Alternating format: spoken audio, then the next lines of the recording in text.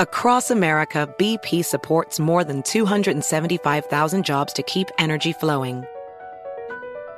Jobs like building grid-scale solar energy in Ohio and producing gas with fewer operational emissions in Texas.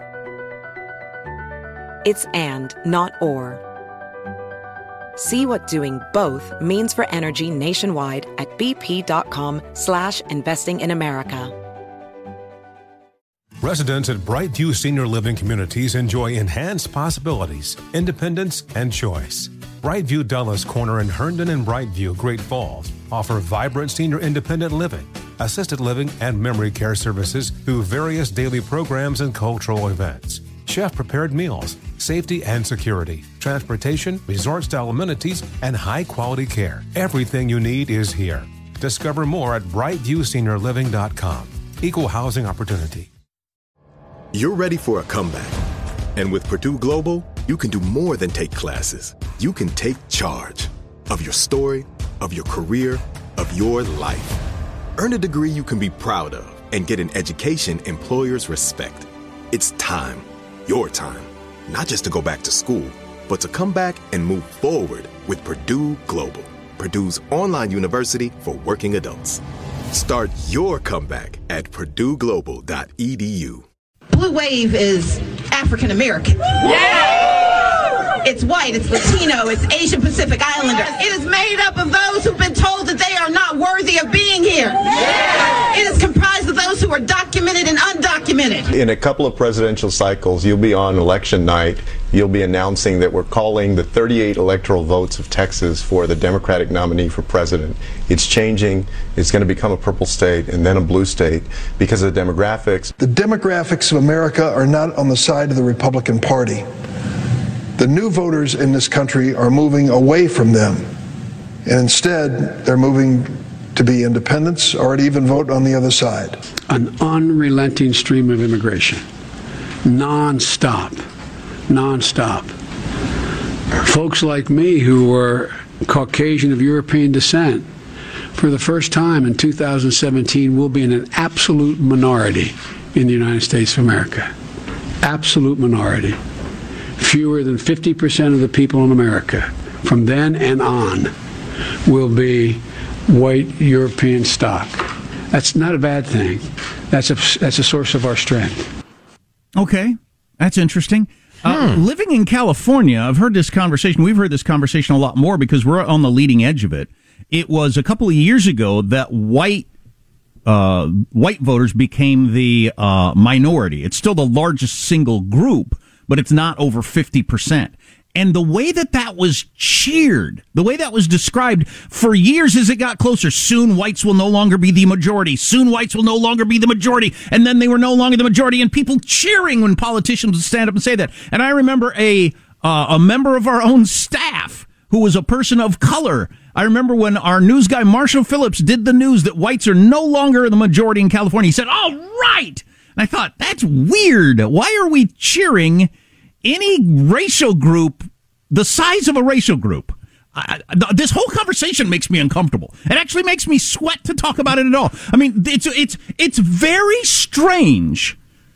All those clips you just heard are strange. It's strange to present demographics as a good thing or a bad thing. Well, and some of those voices you heard, if you haven't ruined your life by becoming a news junkie like us, there were some big-time leaders of the Democratic Party in there. Senators, Dick Durbin was in there, for instance, saying, oh, yeah, all this immigration is going to be really good for us. Really good for us. We'll never lose another election. Now, how are you supposed to take that? Probably should have done the disclaimer first. If you are a mentally ill person who mutilates stray cats in your garage, for instance, like that guy in Buffalo, yeah, that's part of his manifesto, or had thought about shooting up your school, we're not talking to you. So we don't want your help. We don't want your help. Talking to normal, rational people who can take in this information, okay? But how are you supposed to react? How do they expect white people to react? Cheering the fact that you're becoming a smaller group. What is the normal reaction to that?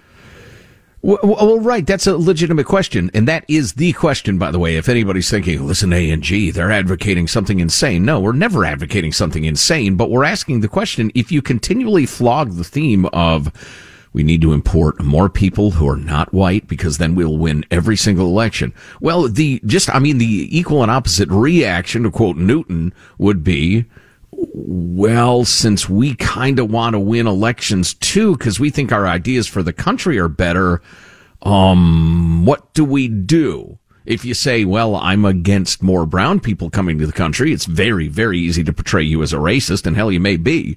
But you just presented more brown people coming into the country as a good thing for you. Right. So how is it not supposed to be a bad thing for somebody else? I don't think it's a bad thing. I would love it if the entire country was a lovely shade of mocha. I wish my skin was brown. I think it'd be awesome. I think I would look better. Yeah, I personally don't give a crap about anybody's race. No, that's why discussing this makes me uncomfortable, but they discuss it all the time, and always to cheering crowds. Yay, there's more people of our color. So how is the color you're cheering that is about to become the minority, how's supposed to react to that? So I came across this little Twitter thing yesterday from a thinker. It doesn't matter who it is, but I thought they worded it pretty well. I see this dishonesty everywhere, so let's address it real quick. The claim that white people will be a minority in the near future is a fact. The claim that demographics equals destiny and Democrats are advantaged by those changes, in my opinion, wrong, says this person. And I agree with that person. That's the point I was just about to make, yeah. But it is a rather mainstream belief by pundits on both sides. Yes, the Republican Party is frightened to death of the changing demographics, thinking they're going to lose permanently. The Democrats are cheering it wildly because they think it's going to give them a permanent majority. I think they're both wrong. But this person goes on to say, the idiotic white supremacist conspiracy theory known as Great Replacement Theory, GRT, is essentially that there is a specific group, usually blamed on the Jews, that is trying to force these demographic changes to undermine white culture and institutions. We shouldn't be mainstreaming and normalizing GRT by conflating it with the beliefs of the first conversation. They're not the same thing, and it's dangerous to pretend otherwise, even if pretending so allows you to score a few political points. Oh, but that's exactly it. I mean, that last point is worth dwelling on for at least a second. That is the great strategy. If you raise any objection to, say, completely unfettered illegal immigration, you are a racist, and you are probably arm in arm with the Buffalo psychotic in embracing replacement theory, etc.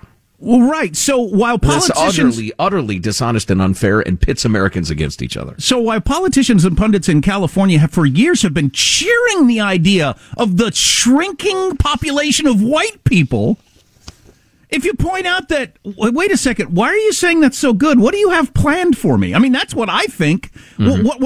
What is the plan for the future that you're cheering? Are you going to do something to make it harder to be white? Or something? I mean, I don't get this. But you're the one who brought it up, not me. I would never stand up on a stage and say, we need to make sure white people are always the majority. I don't think, not only would I think that's a bad thing to say, in terms of politics or whatever, it's just an abhorrent thing to say. Rooting for one race to be a larger number is weird, but you guys did it first. And now when we react with, wait a second, why are you so excited about this?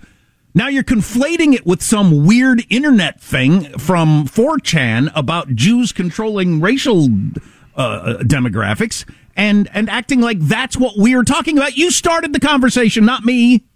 Right. Well, the racism and racialism from the left, I think, is one of the greatest threats to the country. It's pitting us against each other. We mentioned the naval ship where the Navy captain at the risk of his career said, all right, no more of this equity training. We're doing unity training because that's what we need on this ship. That sentiment, do not be ashamed of that sentiment. Now, just getting back to the thought of, so having been confronted with the Democratic Party crowing about how important it is to change the demographics of the country and how great that'll be for us, we got to import as many people as we can. The truth is, especially if the Republican Party could find and dust off its principles and stick to them, that assumption is dead freaking wrong. Most of the people who come to this country are hardworking, family-oriented people. Now, of course, we should have coherent immigration laws and enforce them. But having said that... And religious, many of them. Yeah, that's a good point. I think the assumption that they're all going to be fans of acolytes of Nancy Pelosi is hilarious. That they're all going to fall in line with the woke nonsense and the critical theory poison. No, that's... So my point is, yes, that they started it. Yes, it's a discussion that is legitimate to have. But the answer is never, ever, ever some sort of radical, freaking moronic violence. It's having better ideas and selling them. How about we quit cheering any racial group growing in size or shrinking in size? That's just not a good road to go down. And you went down it first. It's horrific. And by the way, because I've gotten these texts, and I've heard the chatter in cable news and social media. No. What Tucker Carlson is doing is it's dog whistle to the... Okay, I can't see inside his heart. If it is, it is. But merely discussing the whole demographic changes and how you're cheering it and how you want it to happen because you think it'll give you more power is just true. It's a fact. Is it a dog whistle that I'm saying it right now?